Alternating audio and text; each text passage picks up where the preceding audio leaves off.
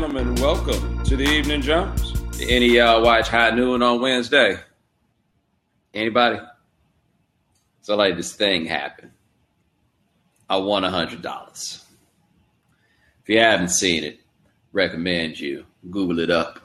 Check out at High Noon on ESPN. Hashtag High Noon. So I'm sitting on the set, right? And we had this question that we were going to talk about with Vernon Davis. Where Vernon Davis had offered a dude on the team $10,000 if he could say the alphabet backwards. All right. And so right before we go on the air, producer get in my ear and he's like, yo, why don't you hear Pablo, with some, you went to Harvard. Can you do this? And I'm like, nah, come on, that's not fair, right? Like most people can't pull that off. I don't want to put him in a position to basically. I didn't like the idea of just going out here, like trying to embarrass that dude. That wouldn't be right. Like it's not safe to presume anybody can do that. So, Harvard or no Harvard, that's not appropriate. So I was like, nah. So I guess they then decided to ask me if I could do it. And I can. And so the question came, Pablo said he won't put $10,000 on the table, but he would put a card on the table if I could say the alphabet backwards. And I was like, nah, put something on the table. And so he put 20 on the table. And while he's doing that, I could see in his wallet. See, y'all couldn't see in his wallet on TV. So I could see in his wallet. And I saw, appeared to be a gang of 20s, So when I put $100 on the table, I'll do it. I'm like, I'll get you after the show because I ain't had no cash on me. Like, I'll get you after the show. Put $100 on it, and I'll do it. And he put the $100 on the table.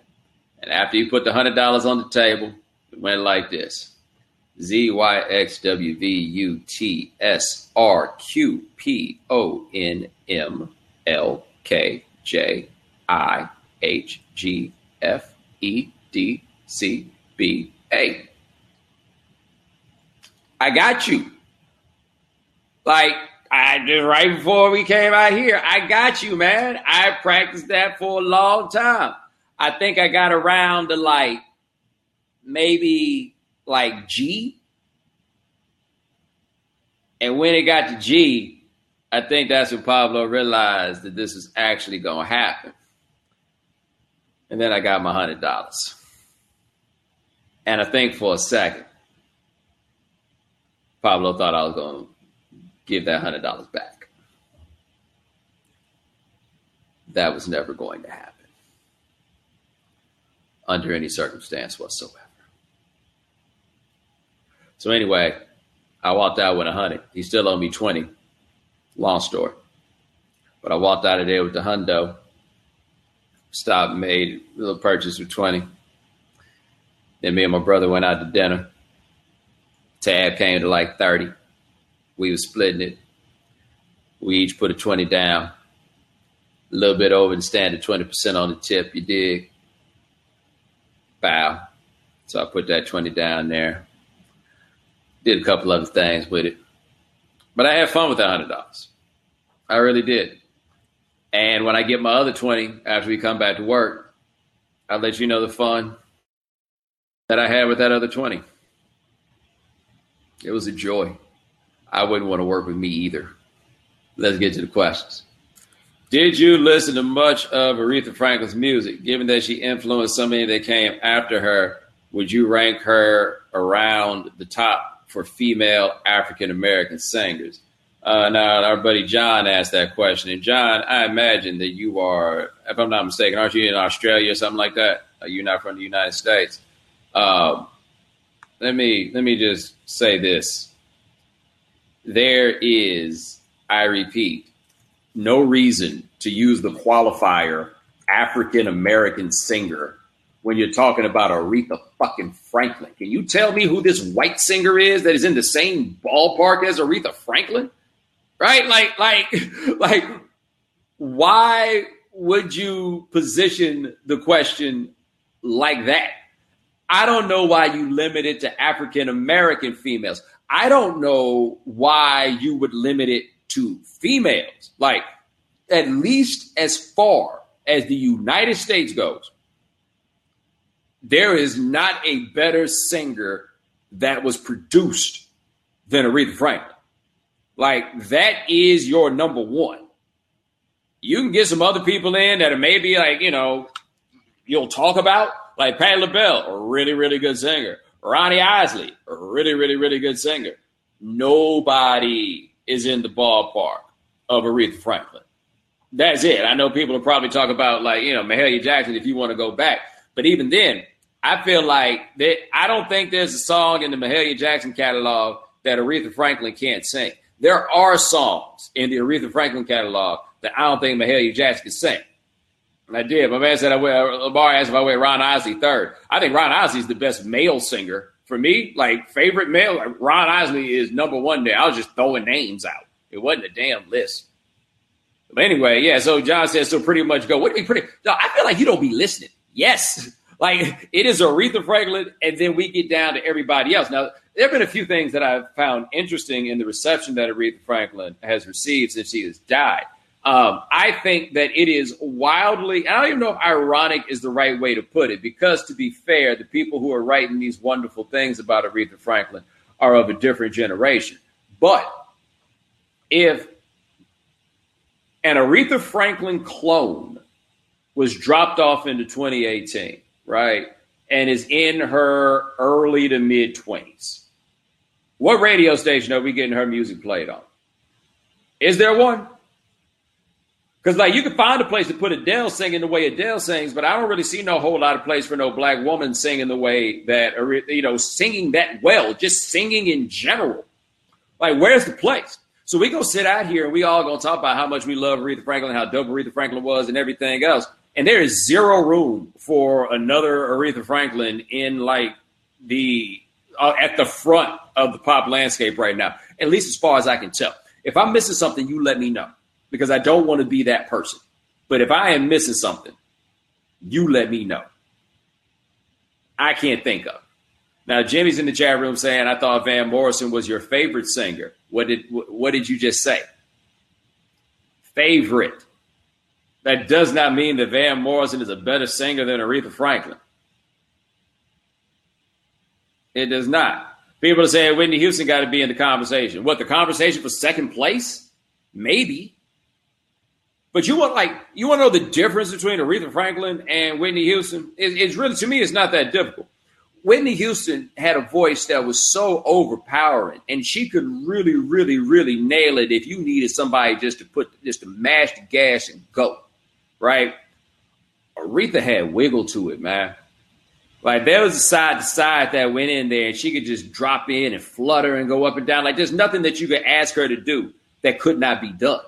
I don't feel that same way about Whitney Houston. That's part of why some of Whitney Houston's, like, some of the different things that Whitney tried at different points were somewhat awkward to me. Because, like, you sit up there to sing, like, Saving All My Love for You and stuff like that, or you structure songs like I Want to Dance with Somebody and things like that. Like, you could get the place where Whitney could go. But there's a soulfulness that Aretha Franklin had that Whitney Houston simply did not. She just didn't. No, this is number one. This is it. Now, one point I was going to make, though, about the way that I see that it's gone in the cupboard, something that's kind of like, I don't even know if ironic is the right way to put it, but Aretha Franklin is very, very, very, very, very popular among the baby boomers. That's why you're going to hear people talk about, like, her significance to American life when people talk about her, because she is in a very solid place with the generation that really, really takes pride in talking about what is or is not a part of American life. Like, in a way, I don't know if subsequent generations are going to care about. I don't see Generation X being so caught up in talking about how, like, when Eddie Vedder dies, I don't feel like those people are going to be trying to explain to you the role that Eddie Vedder played in what, like, America is. But for the baby boomers, all the rock and roll era stuff exists in that space. Now, to me, what is kind of ironic about the rock and roll era is that this thing really jumps off in the United States when the British started getting their thing going.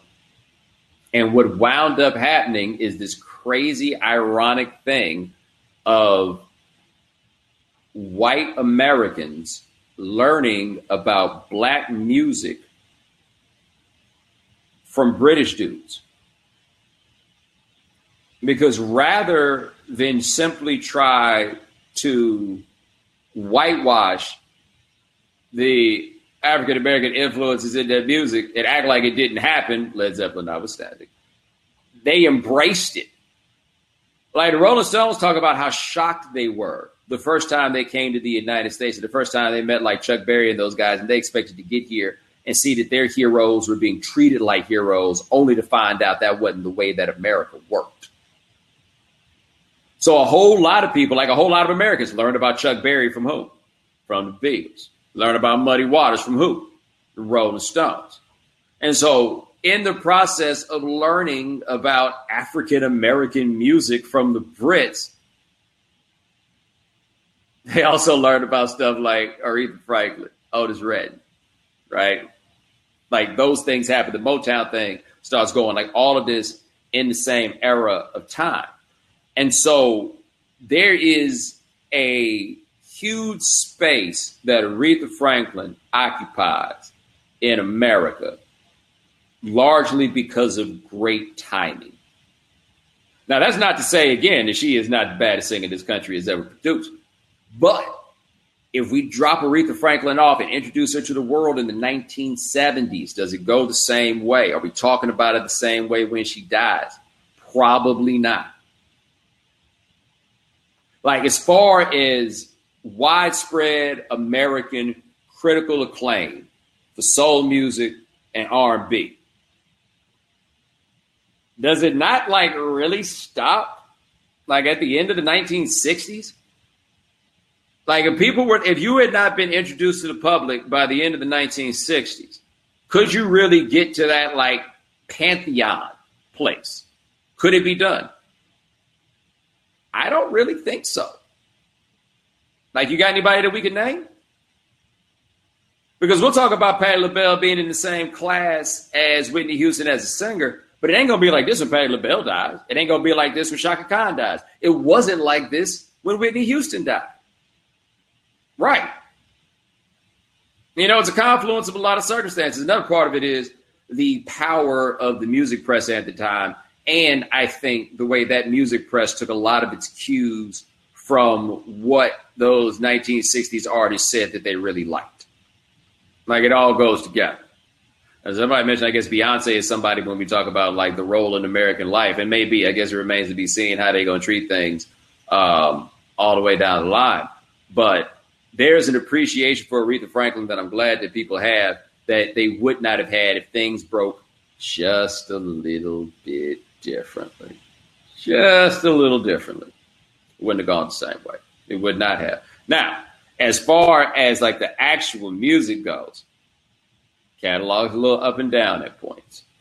But the highs are so high, and there are so many highs. But like, you can point out the fact that it's somewhat inconsistent. You don't need to be hyperbolic. Like, I saw somebody on Twitter talking about there wasn't no bad Aretha Franklin songs. I was like, oh, you ain't looking that hard. They're there. It's just that the other stuff is so cold that it's just like, oh, okay, cool. So that's what it is? Got it. Take it. But before I did this show, I was listening to Lady Soul on the record player. And I was just thinking about it because the band is incredible. And the liner notes point out like a strong number of heavy hitters that are on that bad boy. Can you imagine what an intimidating and daunting proposition it must be when they're like, hey, you're going to be in Aretha Franklin's band? And I say that because no matter how good you are. So like I look at the line notes on Lady Soul. Bobby Womack plays a lot of guitar on there. There is a song that Eric Clapton is on. Like, what's it got to be like to be Eric Clapton and show up and know before you get there that you are not the coldest person in this band? Because you know who the coldest person in the band is. It's Aretha. And I imagine that Aretha ain't really have no time for you to get your shit into gear. Like, just get there. Like, that is my guess on what it is, like, playing for Aretha Franklin. Like, I'm not saying she's going so far as, like, James Brown and finding people. But still, I can't imagine what a Dalton proposition that is. I cannot. But, yeah, like, I can give you the if people who are looking for, like, recommendations and stuff like that, I think I could probably give you the obvious ones. Like, the trilogy of albums, I think, for Aretha Franklin to check out is Lady Soul, I Never Loved a Man the Way That I Love You, and Young, Gifted, and Black. Like those are the strong three. I got a Spotify playlist that's not intended to be comprehensive, but I think it's a good list. And Lance, you drop that in the chat room, that would be very helpful. So, yeah, man, Aretha bad as hell. Ain't no other way of saying it. Appreciate the question. Let me see what else we got here. Somebody asked me what I think about my alma mater running out of housing for their students. Dude, I don't work there. I don't know. What you want me to say? Is there anything more barbershop than an argument about whether Halle Berry should play Aretha in a movie that gets so heated that someone gets shot? Yeah, this happened in Suffolk, Virginia. There's an argument about whether Halle Berry is playing Whitney Houston in a movie about Aretha Franklin, which, by the way, is something that Aretha Franklin wanted. She wanted, she wanted that. Anyway, somebody wound up getting smoked. And you're saying, is that the most barbershop thing ever? How about let's talk about suggesting that Halle Berry play Aretha Franklin in the movie, how that might be the most Aretha Franklin thing ever. How about that?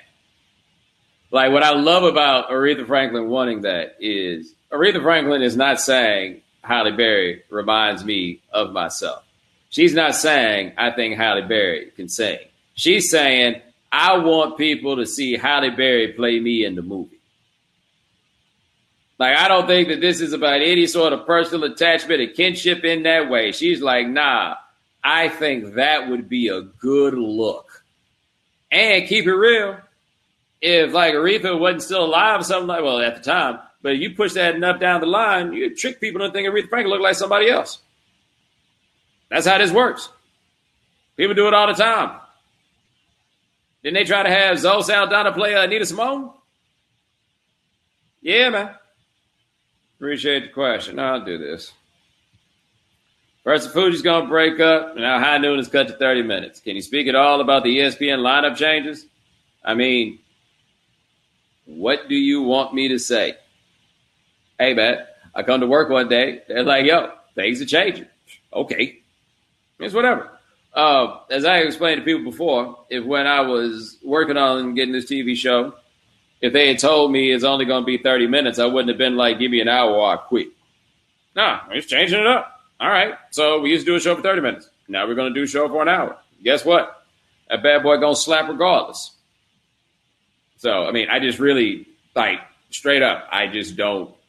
I think other people care about this way more than I do, at least in terms of, like, what does it mean and everything else? I don't know. I got a contract.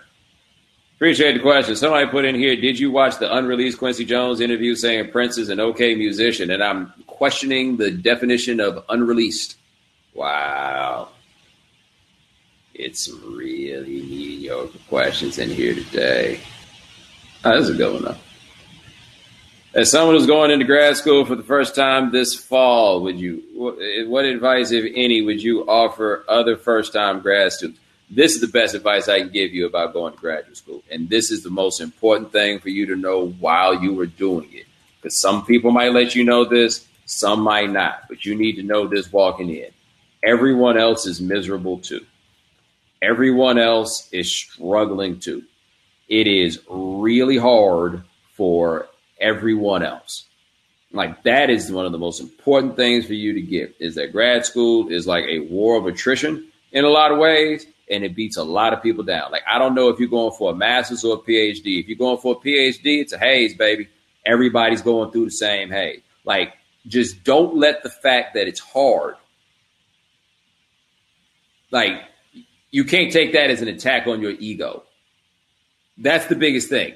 It's hard for everybody. It's meant to be hard. Now, the thing is, it's hard in a way that, like, I don't think anybody can tell you and make you believe it, but it is. That's what it's going to be. This is not an extension of college. Like, however it was that you worked to get it done in college, that's probably not going to get it done in grad school. It's probably not. You're probably going to have to step your game up in a way that you didn't think was possible. But guess what? No matter what else you're going to be doing at this point, you're going to have to do that anyway. So just don't take it too personally when it gets hard. Appreciate the question. Let's see what else we got here. How absurd is it to spend $12,000 on a new hairline and still need to come home after spending $12,000? I imagine that you were talking about that dude that used to kick it with Nicki Minaj. Nicki Minaj said that she spent them $1,000 on getting him a new hairline, and his hairline is still a problem. And I think it should be noted here, you can't get mad at Safari for spending $12,000 on a new hairline and the hairline still being gone, because Safari didn't spend $12,000 on the hairline. Nicki Minaj spent $12,000 on the hairline. Now, as for the question as to whether or not it is absurd to spend $12,000 on a new hairline, I am not trying to stun on you at this moment, but all that tells me is that you don't have $12,000. And look, I've seen the studies. Most people don't have $12,000, all right? But I can speak to you as somebody who's got $12,000. I am not a cheater. I don't believe in cheating. When it's time for me to come home, I came home. I did that. I'm good with it. But if I would have had $12,000 and they would have told me that I could have stopped that before anybody noticed and still rock that thing out, I'm telling you now, I would have considered it. And not only would I have considered it, there may have been things that stopped me from doing it. But let me tell you what would not be one of those things to stop me. That's right. $12,000.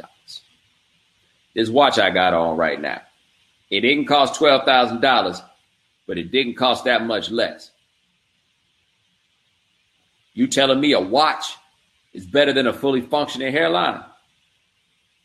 Like, think about that for a second, right? And I ain't saying that as a flex. I'm really not.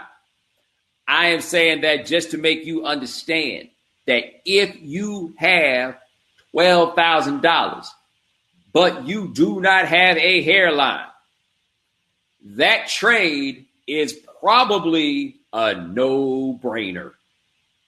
A no-brainer. Like if somebody were to tell you, look, man, you got a choice. I can give you this watch, or I can make sure your hairline be straight forever and nobody know why. Which one you take? You tell me which one you take. That's right. Lance over here talking about the watch. Yeah, Lance, you talking about the watch because you not out here living the life that some of us got to be out here living. You don't know nothing about that. Anyway, I'm just saying, paying $12,000 for that, not terribly absurd. Appreciate the question. Hey, why not stay on theme? As a man going bald, how hard was it to commit to the bald? Not at all. Not at all. I didn't feel like going to the barbershop no more. So I just went ahead and did it when I moved to Miami. It wasn't difficult, but I'm cool. I knew I'd be straight. I did the bald head thing in high school when it was simply fashionable. I knew I'd be fine. Wasn't no thing. I don't know about you, though. Your shit might be lumpy. Appreciate the question. Let me see what we got here. Dude, I hear name your favorite sneaker of all time and why. Fuck are you asking me two-part questions? How bad of a sign is it for Nicki Minaj that her Twitter beefs have gotten more attention than her album? So I want to give you something to think about here with Nicki Minaj. And you help me out with this. When's the last time with Nicki Minaj that it was about her music? All right, because I don't traffic in the spaces where like she really does damage. So I'm not the right person to speak to how like ubiquitous or whatever that she actually is. But this hit me. I was in Atlanta over the weekend and I'm riding around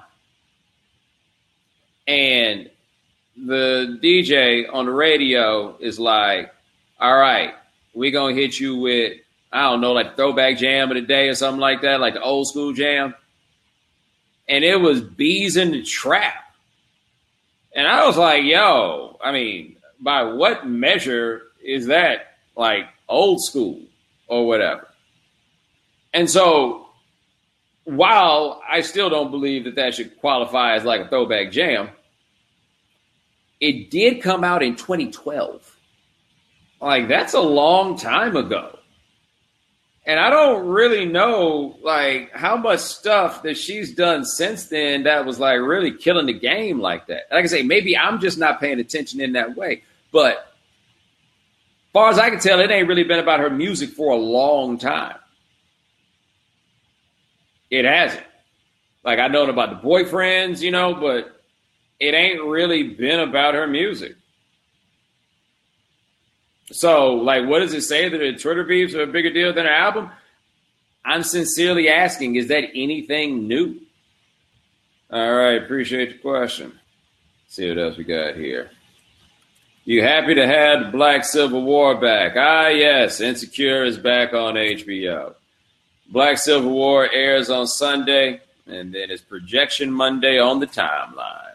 People get out there calling themselves, talking about that show. They talking about their lives. That's what happens with Insecure. We've seen this in multiple seasons, and now we are back here. Am I happy to have it back? I have to say, I did not hate watch the first episode.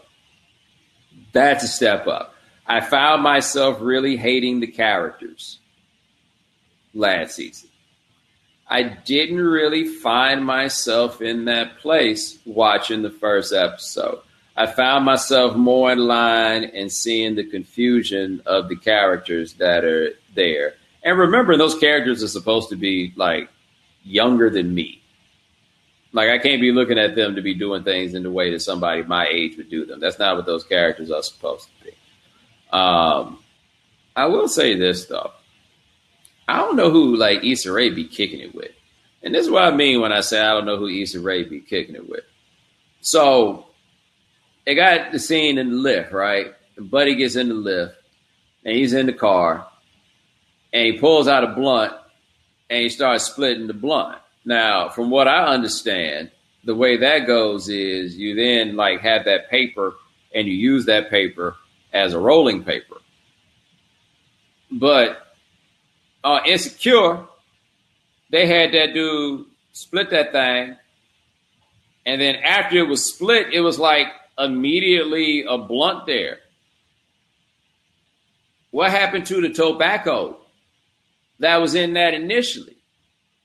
And I realized if there's anything unrealistic about this show, it's LA, it's 2018, Issa rolling with a squad of Betamaxes. You remember that from last season? Issa rolling with a squad of Betamaxes, and not a single person on that show, not even the white girls that work in that nonprofit office, none of them are smoking legal California weed. And that's why I'm asking who Issa Rae be kicking it with. Like, not one person. And again, and somebody said something about editing with the blunt scene in the back seat. The editing story don't work. How long was that Lyft ride supposed to be in the first place? Did Molly have somewhere to be? Like, how long was that supposed to be? Right. Last season, everybody was all caught up that times they had that scene and they did not use condoms because it went so fast, and they said that was implied. You ain't even have to give that story. That just happened. They used to live together. I know how that goes. But on this, nah. This is just shoddy workmanship. There's just no other way to put that. That was just shoddy. But anyway, yeah, on the show itself, though, no, I actually thought that was like a very good episode. I thought it was pretty well done, and I thought it had some chuckles. Because if there's one thing I do feel like this show can lack at times, it's chuckles. And I thought that's what what people was here for in the first place. Appreciate the question. Let me see what's going on here. Somebody else asking me about CAU's problem with lack of housing. What am I supposed to say? What do you think about it? It's messed up. Taking Pablo's money was the easiest $100 you've ever made. What the hardest? I mean, I would imagine the hardest $100 I ever made had to be when I was working at Fuddruckers in high school. I was making $4.80 an hour. That had to be it. carrying them trays of dishes and wiping down them tables and all that. Yeah, that's probably the hardest $100 I ever. That would be it. Working at Fuddruckers in high school. Appreciate the question. Let me see what else we got here. Do you think Facebook and Google should be entrusted to regulate content/speech? What does that even mean? Like, should they be entrusted to regulate content and speech? It's a little late for that, buddy. You already did it. Like, once we decided that we were going to use social media platforms as our news aggregators, this is what happened. There's kind of no way around that. Like, I remember many years ago, I read this blog post that Mark Cuban did, and it was very interesting, and it was an important one for me to understand kind of where the game was going. And so what Cuban talked about in that blog post was, he was looking at his internet traffic. He was like, yo, man, this traffic isn't coming from Google anymore. This traffic is coming from Facebook. And so what that meant, by and large, was that personal recommendation was changing the game. Going on Google is like looking in the yellow pages. You know, going on Facebook and Twitter and seeing what your people are talking about, that's different. That was much different. And people had more trust in what their friends told them or what the people they knew were telling them than they had in just going and thumbing through the yellow pages. That made perfect sense, right? And it helped explain really the direction that we've gone in with these things. The problem is how people deem something trustworthy stopped being, for a lot of them, about the veracity of the information and became about just like whether they liked it or whether they agreed with it. And that's how they deemed whether or not it was trustworthy. And so that has led to this place now where people are passing stuff around and their initial question about it is not whether it's legit, it's just whether they like it. And so once you understand that that's how people operate, then what you do is you feed them more stuff that they agree with. And what happens after you feed them more stuff that they agree with is they'll feed each other. Like, you only got to do it one time. They'll feed each other. And then this stuff goes all over the place while staying within these platforms. And so what folks like Facebook have had to contend with is that their platform has kind of been exploited in that way. So what are they supposed to do? They decided they wanted to take on these media companies, basically. They decided that they wanted to be a media outlet. They decided they wanted to be the one to disseminate the information. Well, now you got to be responsible for what information is being disseminated. And it's harder and harder for them as a platform to be like, it's not us that's doing it, it's the users that are doing it. Like, that's not really holding water for people anymore. So, hell yeah, it's okay for them to regulate what people are putting on their platform, because the platform is theirs. Yeah, they get to do that. Yeah, they have a responsibility for it. So the guy's asking me, should we trust Facebook to regulate content and speech? What, do you trust them not to? Like, do you trust what it is that they don't? But it's a stupid question to ask whether Facebook should be trusted to regulate speech. Like, the people we say who can't regulate speech is the government. That's who we talk about. Like, they can't regulate speech. But if you own a website, you get to regulate speech. Right? So, like, just throw it out here as an example, like Vox. Not using it for any reason. This came off the top of my head. So let's say Vox. Vox regulates what people put on their platform. Now, granted, they pay the people who are on their platform, right? But if a writer works for Vox, you regulate what that person puts up. Facebook is putting up other people's stuff, but hell yeah, they get to regulate it. Should they be in? Oh, boy.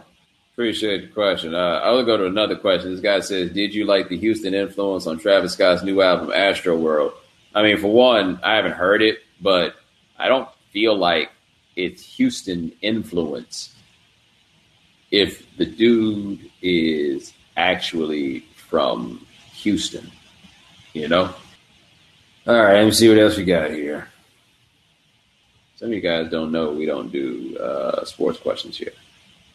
Ralph Wiley once said you were a dangerous writer, so how come you don't write anymore? Because I don't feel like it. That's really it. I don't feel like it. And look, you got to understand, man, I get lectured by so many people about not writing. And I have to admit, I'm due to write because I definitely try to write at least once a year. I really want to try to write like once a quarter, but I can't let a whole year pass without me writing something. And so I guess at some point I'm going to need to write something. I thought about writing something on Aretha, but the truth is, like, my knowledge on her is not encyclopedic enough for me to feel confident wading into these waters right now. Like, people are out here writing some incredible things about Aretha Franklin. You never know. But yeah, like, people out here doing really cool stuff on Aretha. Like, when I wrote on Bowie and when I wrote on Prince, I was like, I can go out here and I can make this happen. But there's some topics I'm not going to approach unless I know when I sit down I'm capable of doing. Like, not just capable, but it is likely that I will produce something that I believe is great. I'm really not interested in producing something that's just kind of good. Like, it's kind of a Dr. Dre situation at this point. If I'm going to do it, I'm going to do it big. And so, yeah, whoever it is, I've said this before, it is the Andre 3000 approach. I've used those exact words. Do a verse or two a year, but make sure they fire. All right, here we go. Is Omarosa allowed at cookouts if she brings Trump down or has that ship sailed regardless? I don't know nothing about that, right? Here's the thing, though, I tell you about Omarosa. I don't know who it is you think at the cookout actually going to keep Omarosa out. Omarosa got tape recorded in the Situation Room. Omarosa want to get in. Omarosa going to get in. And not only, here's the other thing about Omarosa in the cookout. Omarosa is, if she's coming to the cookout, she's not coming to the cookout alone. She's coming with a date. Wasn't she messing with that dude from the Green Mile? Yeah. Like, Omarosa ain't showing up by herself. I worry about you. If you get caught at a bar and Omarosa come and try to holler at you, you might be going down. Like, just so you know. This is the only point I have to make about Omarosa. Because, you know, I don't really like to get into these political things like that. What I have learned this week is that Omarosa is a one-name star. And I mean, it almost seems kind of obvious because for most people, the one name is all they know because reality shows operate really on the one name program. Though I didn't think there was any reason for Omarosa to conceal her last name. And your first name is Omarosa. Ain't too many of them in the phone book, right? She is a one name star.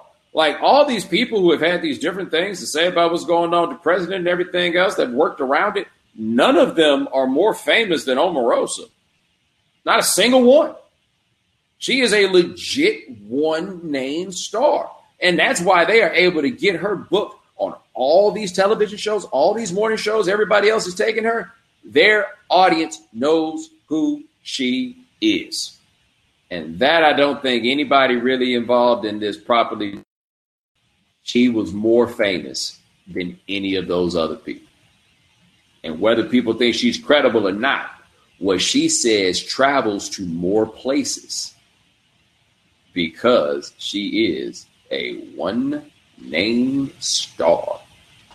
But all right, ladies and gentlemen, thanks so much for joining us here on the Evening Jones. Try to do this thing here once a week, somewhere in there, whatever best we can. My man Lance Gilliam handling everything behind the scenes. Thank you. Remember, if you cannot watch the Evening Jones live, subscribe to the podcast, subscribe to the iTunes Store, subscribe at Stitcher Radio. Check us out at SoundCloud. You can also find us at the Google Play Store. Talk to you guys soon. Take it easy.